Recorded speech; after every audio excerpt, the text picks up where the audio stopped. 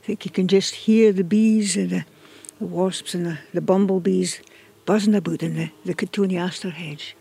It's just alive and buzzing. Not to be confused with the sound of the mower farmer cutting his field with the topper in the background. But I wish you could see the amount of bees and, as I said, bumblebees, wasps, everything on this hedge. It's lovely. Well, hello, I'm Frieda Morrison. Welcome to our Grow Gairden again.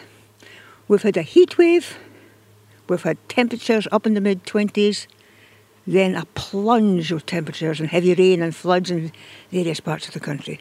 So what can you expect for the pear plants? They dinna ken if it's summer or winter or times new. And that hasn't helped the battle of the bugs. And the human conditions in the greenhouse are just ideal for greenfly and whitefly. I need to ask our heat gardener about that. But before we go into the greenhouse, I thought I'd take you around some of the outside garden. It's looking bonny with the colours of the shrubs and roses. And my tree rose, especially this year, is magical with its special cerise pinky colour. It's Rosa Moisei geranium. And the cotoneaster Simon's eye hedge, as I said, with the golden privet growing through it, is looking stunning again. Covered with bees and wasps, drinking the nectar for the tiny wee cotoneaster flowers. Mustn't mind to tell you about the story I heard about the privet. Keep that for did you ken moments later on. And my bonny thistle border. Come doing this way. Look at this bonny thistle border. It goes right round the corner of the trees. And that's one of my favourite parts of the garden. And it's called Cirsium rivulari. It's looking so bonny, what a show they are. And the florets on the Physocarpus diablo are magical. Now, dinna ging a while thinking I ken my flower names. It's been a while. I ken bits, and I get the names for our Dave, the heat gardener. I must ask Dave about the entire name of that bush. Try and mind myself. Inside the greenhouse again. And the atmosphere in here is so special. Tomatoes, well, they've now got 5 or 6 trusses on them. And the new tatties and the salads are all looking good. And the sprout plants are very healthy. Come doing this way, buddy. Yeah. Trip to or something. And my sprout plants are very healthy. I'll say that again. Very healthy Brussels sprouts. And the wildflower experiment is working well, but I must ask Dave about that as well. Do wildflower seeds like pear soil or good soil? Or does it matter? Come on, do this way. I could trip into the wrong thing this time. Jeepers, and the cucumbers have been a spurt on since yesterday. They're huge. Can't mind the variety, but I've got 2 varieties in here. And they're really doing well this year. Fit matters now is us joining the Gairden gang for another session in the Grow Gairden virtual sheds. So, let's go out to the greenhouse, doing the garden path, and welcome to Grow Radio.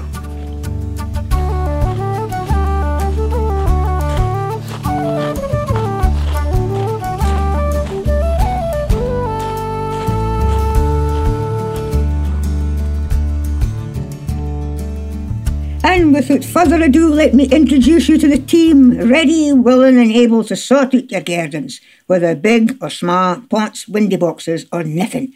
Just enjoy the banter and the fresh air. So the team, the heat gardener himself, a past curator at the Botanic Gardens in Edinburgh and chair of the Open Garden Scheme. Welcome, Dave Mitchell. Aye, Frieda, I'm glad to ken you're no washed away like it was here in Edinburgh last week. Oh man, what a business that was. No, we didn't seem to get the water that you did. Oh, it was gushing down the street like a river. Oh, see, it's just different. Other countries, it's difficult to kind of try and put it. You're going through that, we're going through this. It's all different. But we'll catch up on that in a wee minute. And in Edinburgh, we're soon sorter at Arthur Keen Gardener, Richie Werner.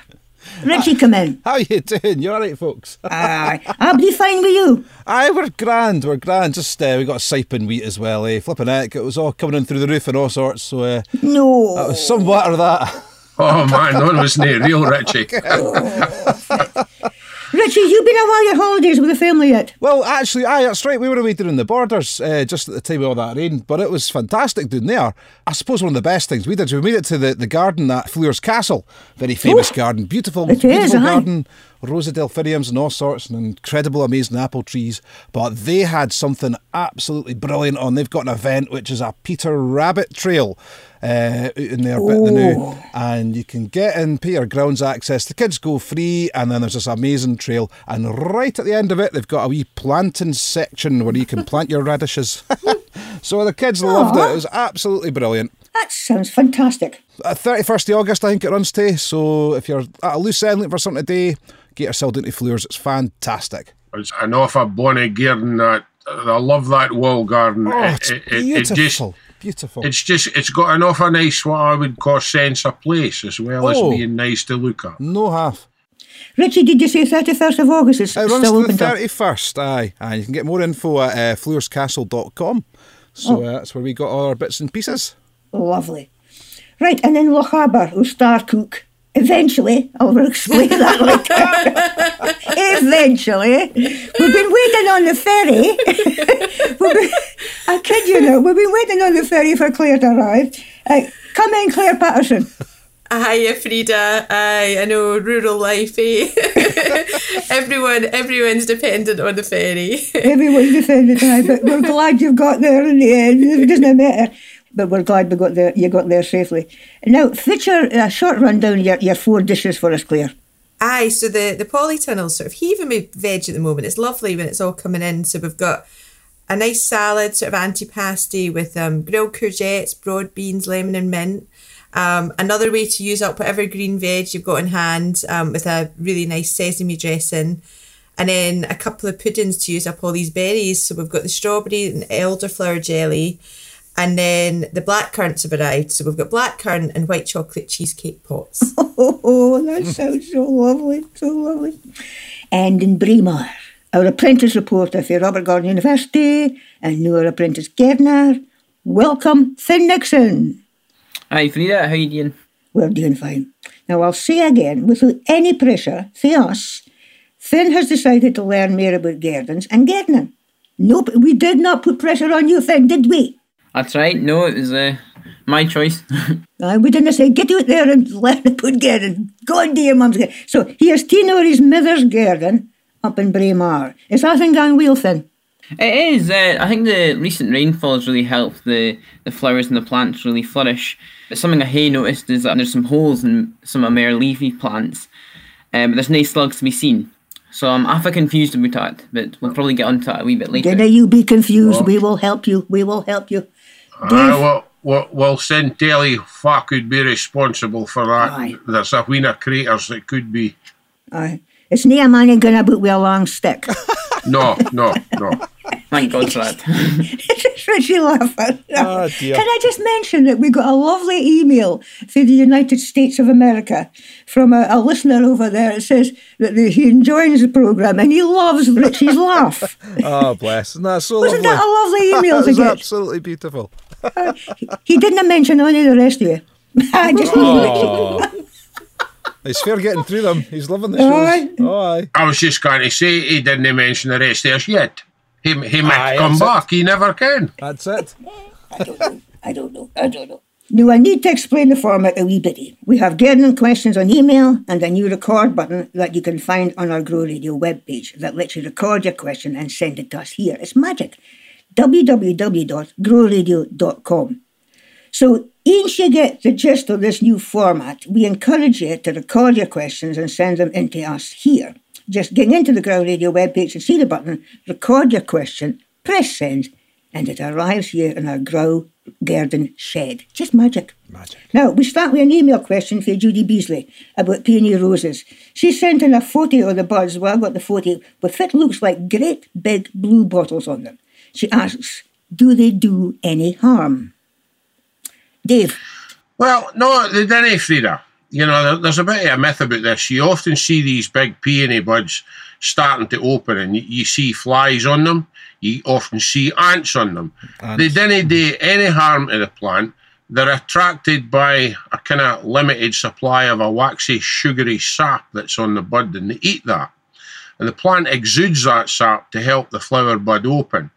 And you shouldn't be applying insecticides or organic sprays. And, some folk will even tell you that the ants and the flies are necessary to make the buds open, but that's all a myth. The buds open on their own. Okay. It's not a problem. It was a good photograph that Judy sent, though. It was nice and lovely? It was a lovely photograph. It was nice and clear. Right. So I'll go out and look at your peonies and see who's visiting and nicking the sugar. Well, funny you should say that, because Judy sent in a photograph. I think I sent it up to Finn as well to let him see what is in front of him. The peonies have opened, of course, and they've now got a wicker collar around them. Her husband George has made a wicker collar to hold up the peonies, and it looks absolutely gorgeous. That sounds like a grand idea, because especially with this wet weather, the really big peony heads, they can, if they get filled with water, they drop over, they can break the stem. Mm-hmm. So it sounds like an artwork in process. Aye. Fine, have you still got that photo? You can put it up on the webpage for us, can you? So that folks can see what they've done with the peonies. It's a super idea and it looks beautiful. I did receive that. I'll put it up on the website so everybody can see it. Aye. Right, one recorded question coming up. Mary Hershaw from Lochgelly again. Hello, it's Mary from Lochgelly here. I have a question about fruit trees. I've noticed that all the fruit trees round about my plot have absolutely no fruit in them this year. Maybe an odd apple or an odd plum, but not the usual crop. And I was just wondering if this was just purely weather related. And a related question, when I took on my new plot at the beginning of the year, it was a bit late to get organised to plant any fruit trees. And so I'll do that this autumn. And I'd like some suggestions of what would be good varieties to plant. I don't want big fruit trees that will dominate the plot too much. So any help would be much appreciated. Thank you. Dave, the first part of that was why no fruit this year? Well, I think, to be honest, Frida, that might be connected with the weather. It has been very, very strange. It could also be partially due, possibly, to the lack of a suitable pollinator tree. But because the plot's new and you don't really know what varieties are actually there, it's difficult to be certain about that. But I wouldn't worry about it too much. I think, it's most likely the weather that's been behind it. There is another thing called biennial bearing, but I suspect it isn't that. Now, talking about new trees, that's really the nub of this. She needs to make certain that they're on what we call MM26. That's a dwarf rooting stock for fans and espaliers, especially if you want compact trees. Mm-hmm. If you want cordons or step-over trees, then they really need to be on what we call the rootstock MM27. And if you want bigger freestanding trees, really big trees, then they want to be on MM106. So that's MM26, semi-dwarfing for fans and espaliers, MM27 for cordons and step-overs, and for bigger trees, MM106. How big would they go? Well, the cordons might only be 3 feet high. The step-overs might only be 18 inches. The semi-dwarfs might be 8 to 10 to 12 feet. And then anything bigger than that's going to be, full tree size. As regards varieties, that's a personal choice. And it's a complex matter, But if it was me, I like the cooking apple Galloway Pippin. It has a lovely sharp taste. Or there's Scotch dumpling, makes a lovely puree, Scotch dumpling. And you shouldn't forget about Howgate Wonder. It's a great all-rounder. It's a good pollinator. It bakes well. It eats well. And if you want eaters and doers, trees that do both jobs, Charles Ross and Scotch Bridget are dependable choices. And of course, there's James Grieve. I think James Grieve should be in every garden, simply because you can eat the red-green fruits off the tree. It makes a nice puree. It's a wee bit sweet, but it's acid as well. And it's it's probably the best of all of them for pollination. So lots to think about, lots to do. You and I both know and admire Willie Duncan, our all-time advisor for apples, and he advised me quite a while ago, James Grieve for my garden. He said, you've got that climate that needs something special. So James Grieve for the East Coast, at low altitude or higher up where you are, north and south, you know what, it's just totally dependable. Right. It's a brilliant cultivar. Yeah. Thank you, Dave. And thank you, Mary, for that. Now, as I said in the last episode, we are in the midst of our salad days, about to enter another season. But I'm about to plant out mere lettuce plants. The new titles will mark Y for mere plants. Some fruits are in full supply, so a good time to welcome our programme Cook Félochaber. At last, I'll go again. You wouldn't be like, forget this Claire person. She almost missed the ferry. Far was she coming, Faye? Oh, just from Toon. You get the ferry every day. It's just a 3-minute ferry, but if you miss it, honestly, it sets you back. Phoned her and they said, I'm just about to catch... What do you mean you're about to catch a ferry? I'm just about to catch a ferry. Right, you're there. Claire, give your first two recipes. I'm here. So today I'm starting with my grilled courgettes, broad beans, lemon and mint. And these are great. You want quite smallish courgettes because you can kind of need to keep on top of them, don't you? Because they go big, so you need to get out there and need to get them when they're about 6 inches or even a wee bit smaller. So I'd use maybe 7 or 8 for this. They lose a lot of their volume when they cook, so you can, and I quite often serve this as a kind of antipasti with other sort of salady bits or sort of cold meats or charcuterie, what have you. So you get your courgettes, you cut them into thinnish strips and you toss them with a wee bit of olive oil and salt. You can cook them in a griddle if you've got a griddle, on a barbecue or just in a hot oven till they're tender and just a wee bit charred around the edges. Meanwhile, get your broad beans, quickly blanch them in hot water into cold and then remove that silver skin if they're of a size. If they're really teeny, then you can maybe get away with it. And then to dress them, you get the veggies, add the zest and juice of half a lemon, a sort of scant handful of small mint leaves, a handful of wee basil leaves, and you just sort of spread that out on a platter and you can finish it, if you like, with a few wee shavings of pecorino, which is like a hard goat's cheese, or a wee bit of parmesan. And to be fair, you could throw some new tatties in there as well. That would be lovely, wouldn't it, if you wanted something a wee bit more substantial? Well, you see, I've asked you specifically to maybe mention courgettes because I always have a bumper crop of courgettes. And to be honest, I let them grow were big, and then we have to mark them into shoes, and then mark them into boats. Yeah, no. Things to invent them. Keep getting them. You need to keep on top, don't you? You just have to have courgettes every day. Just all sprout. So the easiest way is, I like yours. I've got all the ingredients already. I am going to try this. I am going to try it. Yes, try it. The next day, again, you've got courgettes in here as well. So this is just green veg. So whatever you've got in your polytunnel. So at the minute we've got mange tout, we've got some pak choy, courgettes, spinach, salad leaves. You could use your broad beans, you could use green beans, just whatever's there and whatever's ready, a wee bit of broccoli even. And so the things like the broccoli, the green beans, you would maybe steam those lightly just till they're still a wee bit crispy, but just not completely raw. The courgette, I really like just raw, just peel it with a potato peeler into thin strips, and that is absolutely lovely with the wee ones. And then your spinach and your salad leaves as well. And for that, I use a dressing which is 3 parts soy sauce, 2 parts sesame oil, and 2 parts rice vinegar. Although if you've got a nice raspberry vinegar, that works even better, really, really good.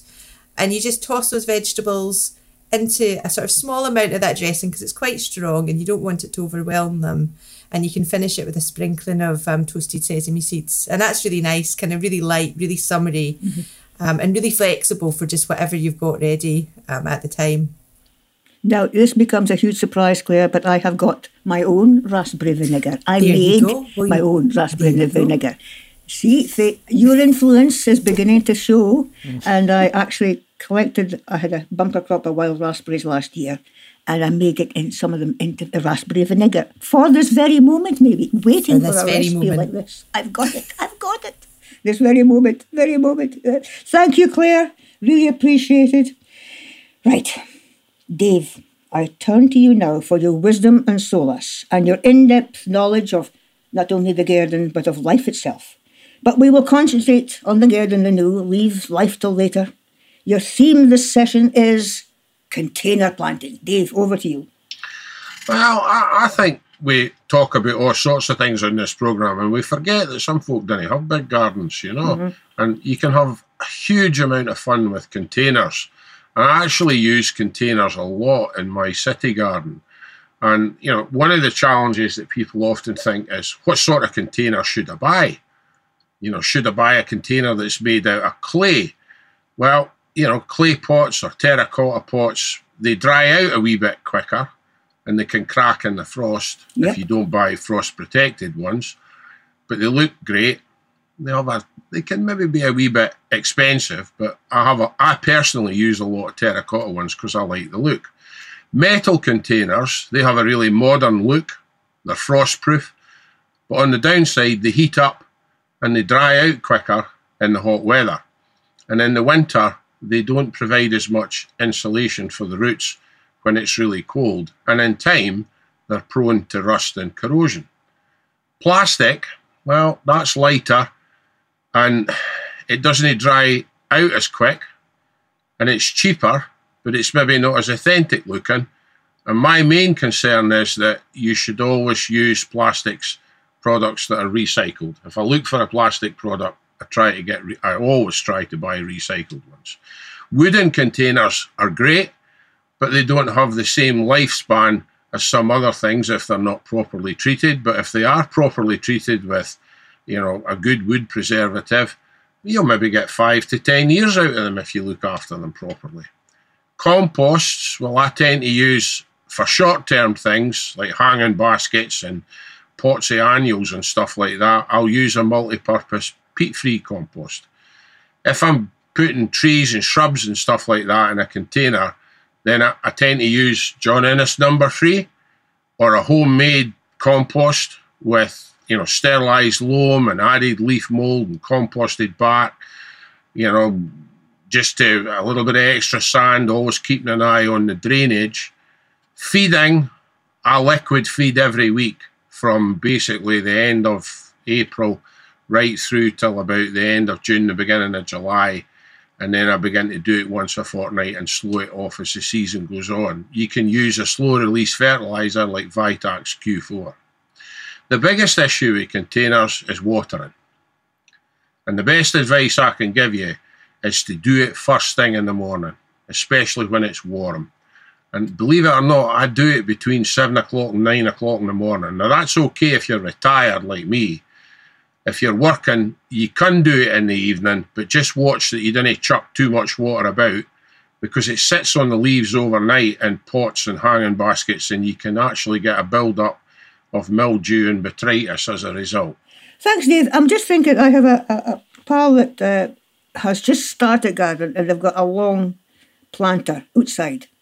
And I give them some seed. I give them lettuce seed and they're delighted because they've got lettuce at last and they're using the lettuce for their meals just about every other day. And what a joy it was to see her face, Helene's face, said, we've got lettuces for the first time in her life. She can actually grow her own salads. And it's just that enjoyment people get out of doing that. Right, I'm going to ask Abdi around the team. Finn, what do you put in your containers? Well, mostly I've got wildflowers in my containers actually, and my mum's garden isn't that small, but it's mostly paved.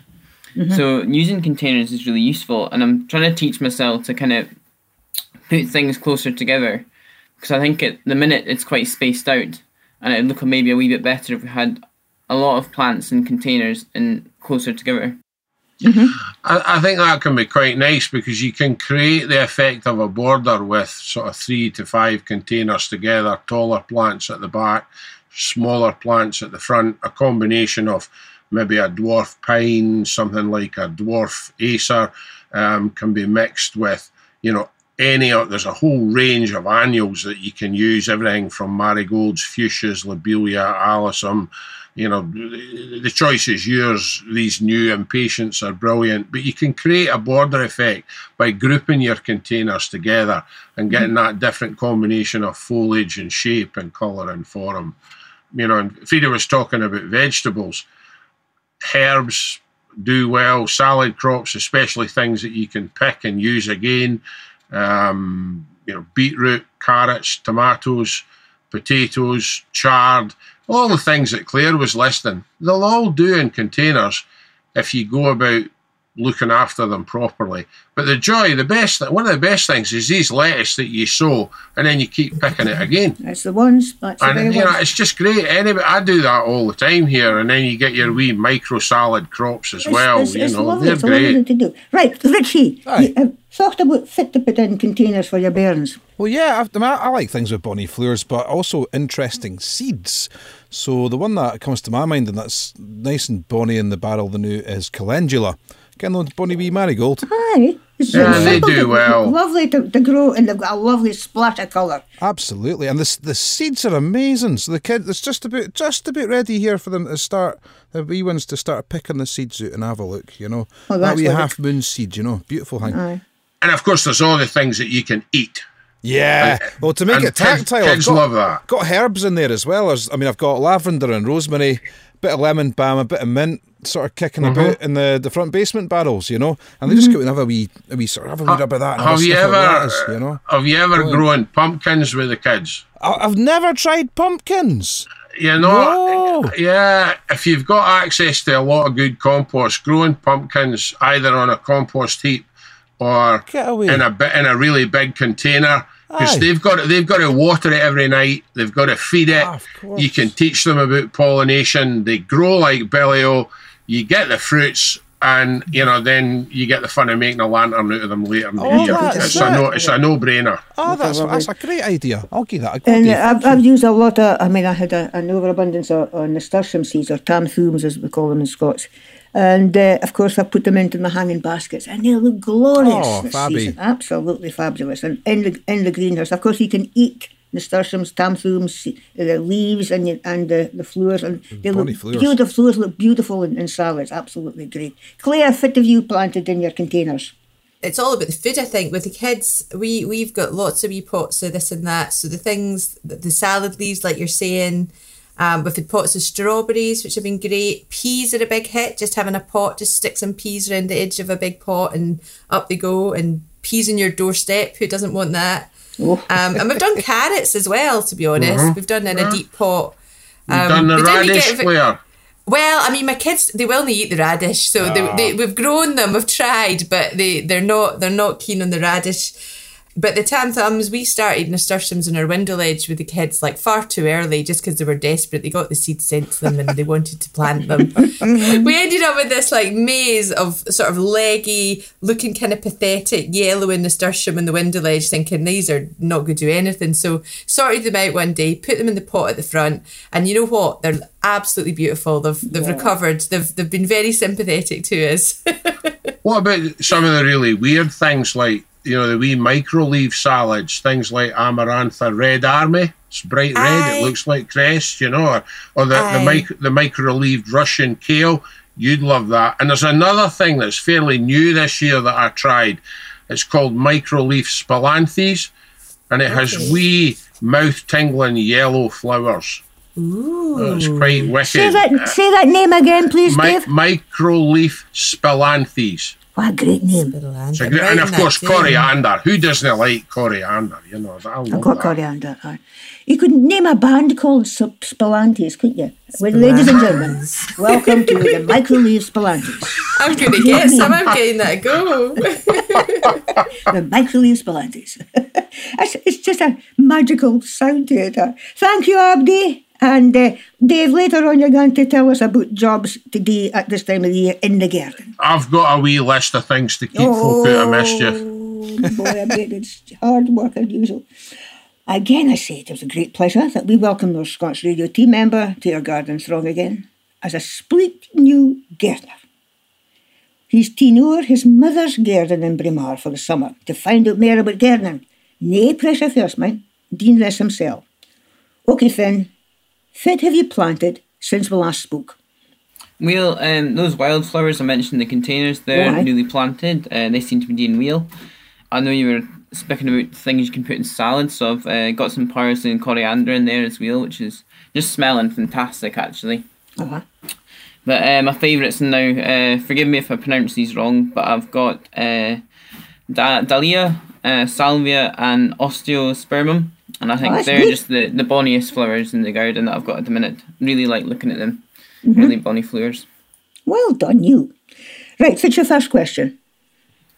Weel, as I mentioned earlier, I've noticed many of the more leafy plants in the garden have holes in them.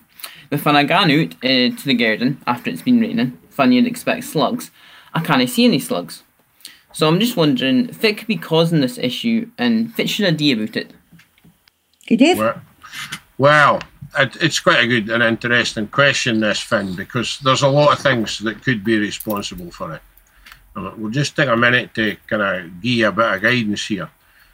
Leaf miners are a wee problem. They make big brown blotches or string-like tunnels in the leaf because they tunnel through between the upper and the lower cuticle, and that can eventually rot and leave a hole. Capsid bugs, they eat right through the leaf and they give the foliage a very tattered, even wrinkled appearance. Flea beetles, they mark wee holes like needle pinpricks right through the leaf. And then you get beetles that generally chow the middle and the edges of the leaf, often leaving irregular holes with just the veins visible. Now, just to make things more complicated, you get leaf-cutting beetles, and some of them are awful delicate. You know, they just eat a wee arc for the edge of the leaf, and then they move on to another leaf. And then you get the sawflies. Well, they boys just scoff the lot. They leave nothing but the main ribs. And then you get blister mites, and they leave big irregular blotches in the fleshy part of the leaf. And you even get leaf mining moths. Now, all this is awful confusing. There's a whole army of these critters that'll eat leaves. But the RHS has a grand section on its website with photographs and descriptions of the whole lot of them. So here, look at that, and then go out in the garden and study the holes in your leaves and see what shape they are and what they look like, and then go back to the website and you'll see all the photographs of them, and you should be able to work out what's responsible for chowing your leaves. Finn, thank you for that, and thank you for the answers, Dave. Didn't realise how many predators there were out there. Okay, sit back. Claire, you're about to tempt us with yet another couple of your recipes for summer delights. But before that, Dave and I were speaking about alternative summer favourites like elderflower cordial. Have you got a recipe for that?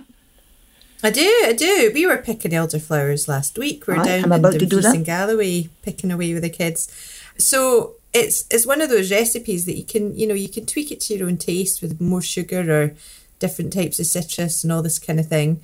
And I don't add citric acid. Some people, proper preservers, will add citric acid, which means it has a longer shelf life.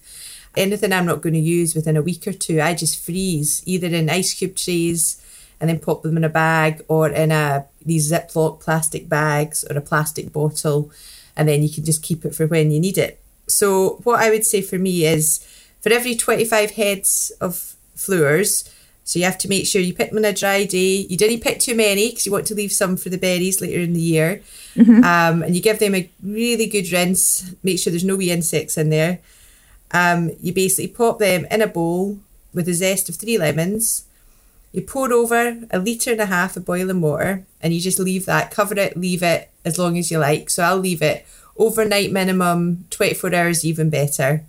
And then after that time, strain it into a pan, add 1 kilo of sugar and the juice from the lemons that you zested already.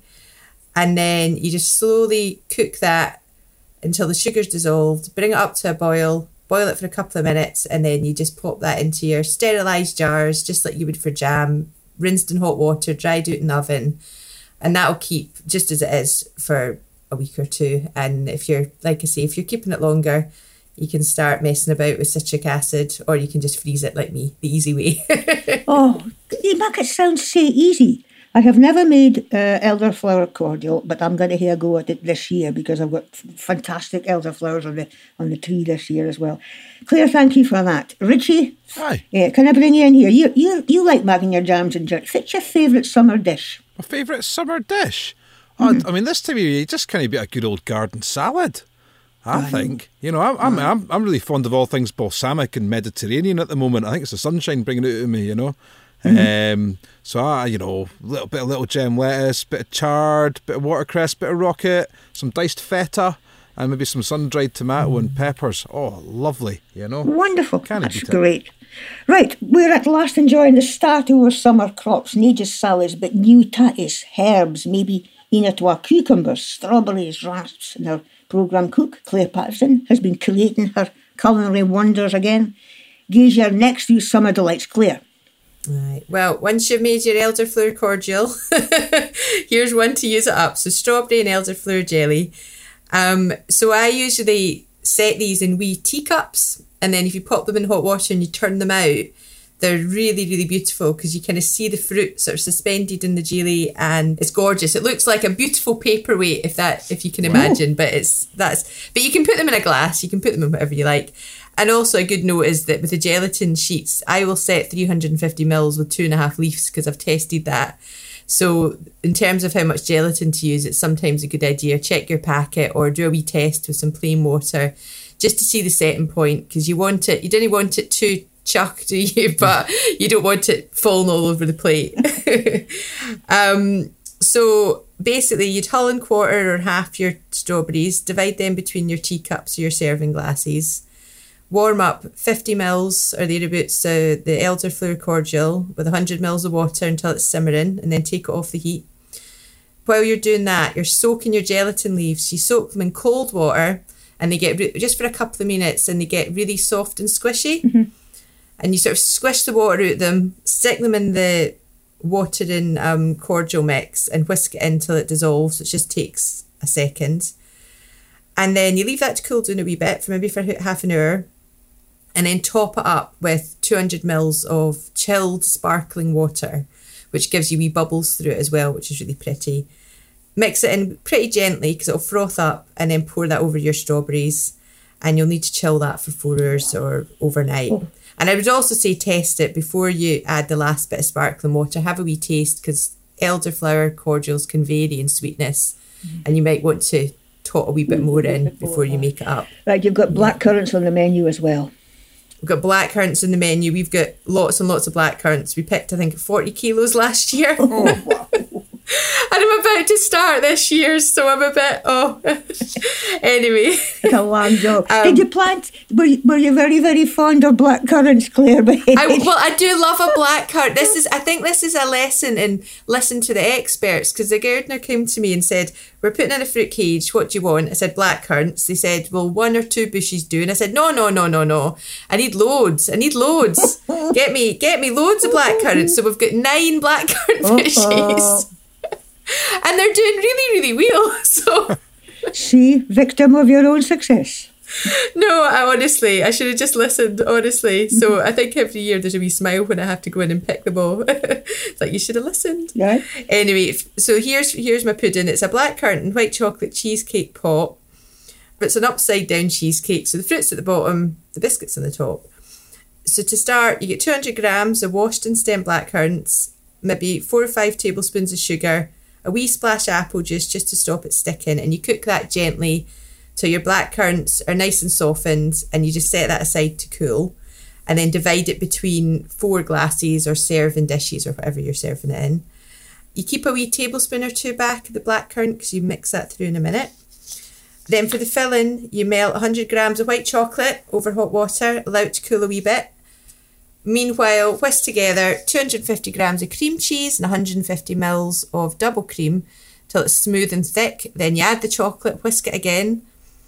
Fold in that couple of tablespoons of the blackcurrant mixture that you put aside, just to give it a kind of ripple effect through it.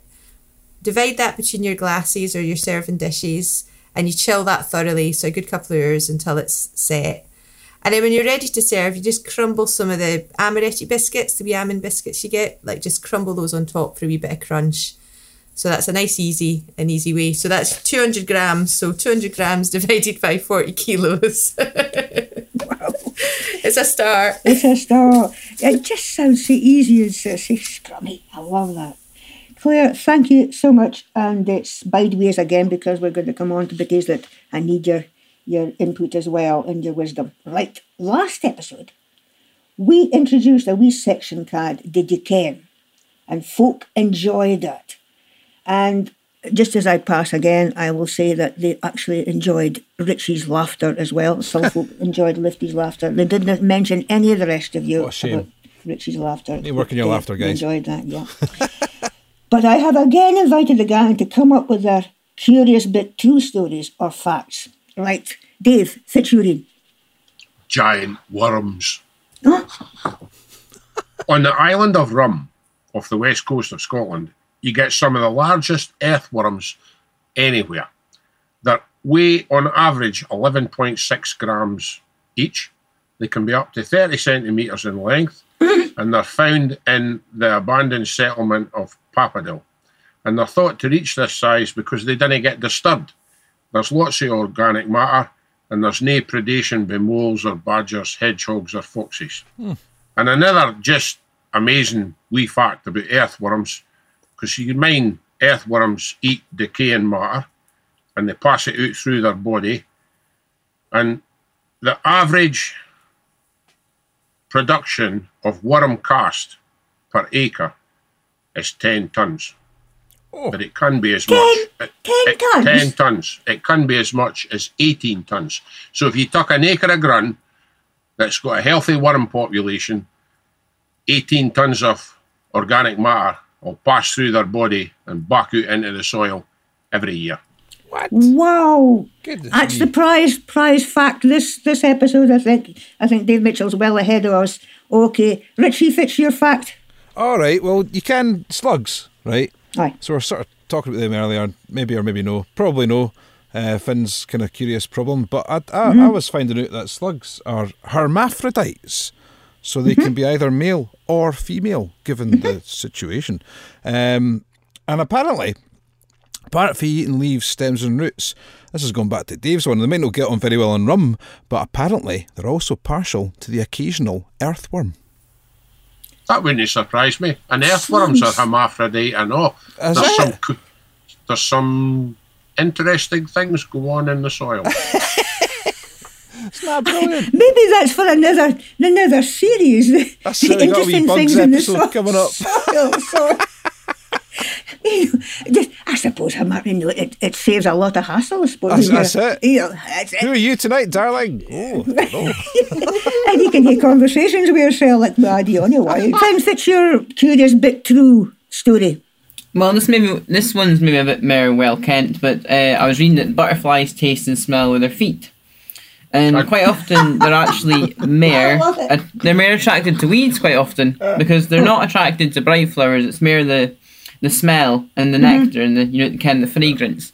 That's what they're more interested in. So that was quite interesting. Oh, that's a lovely one. A lot of butterflies only lay their eggs on specific plants. They're host specific. They're like, they'll only lay their eggs on a particular thing. So their caterpillars are fussy about what they chow.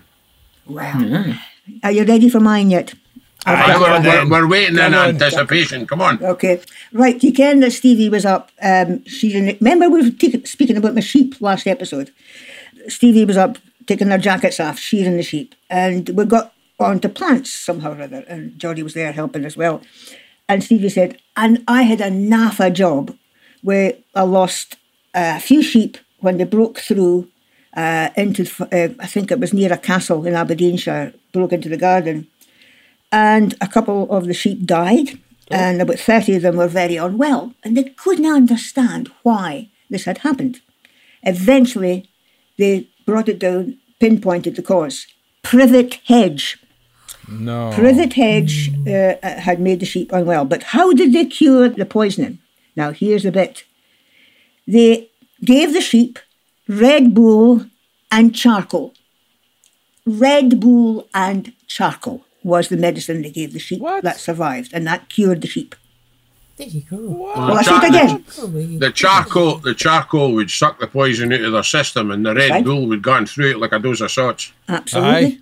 Aye. And that was what saved the sheep. On that note, can I now invite our celebrated Gairder, Mr. Dave Mitchell, Gairder to the stars and other folk, to give us his recommendation for jobs we have to do in the garden at this time of year. Dave.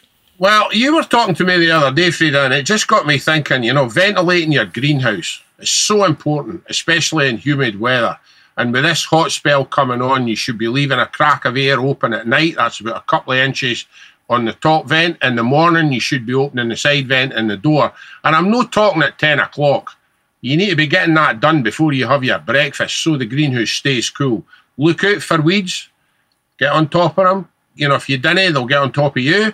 Feed your dahlias with a high potash fertiliser. Don't forget to deadhead your roses because that'll keep them flowering. Keep feeding your tomatoes. Leave the rhubarb alone. There's plenty of other things to eat now. It needs time to recover and grow back up. Stop cutting your lawn when it's hot and dry. And if you do have to cut it, lift the height of the cut. And if you've got sweet peas, keep cutting them because the more you cut, the more they flower. Thank you. Very briefly before we go, I asked the question when I was in the greenhouse.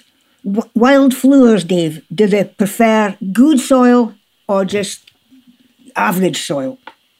Wildflowers always do better in, I find, growing from seed, they always do better in poorer soils. If the soil is too rich, too nitrogen rich, they put on too much leaf and they don't flower as well.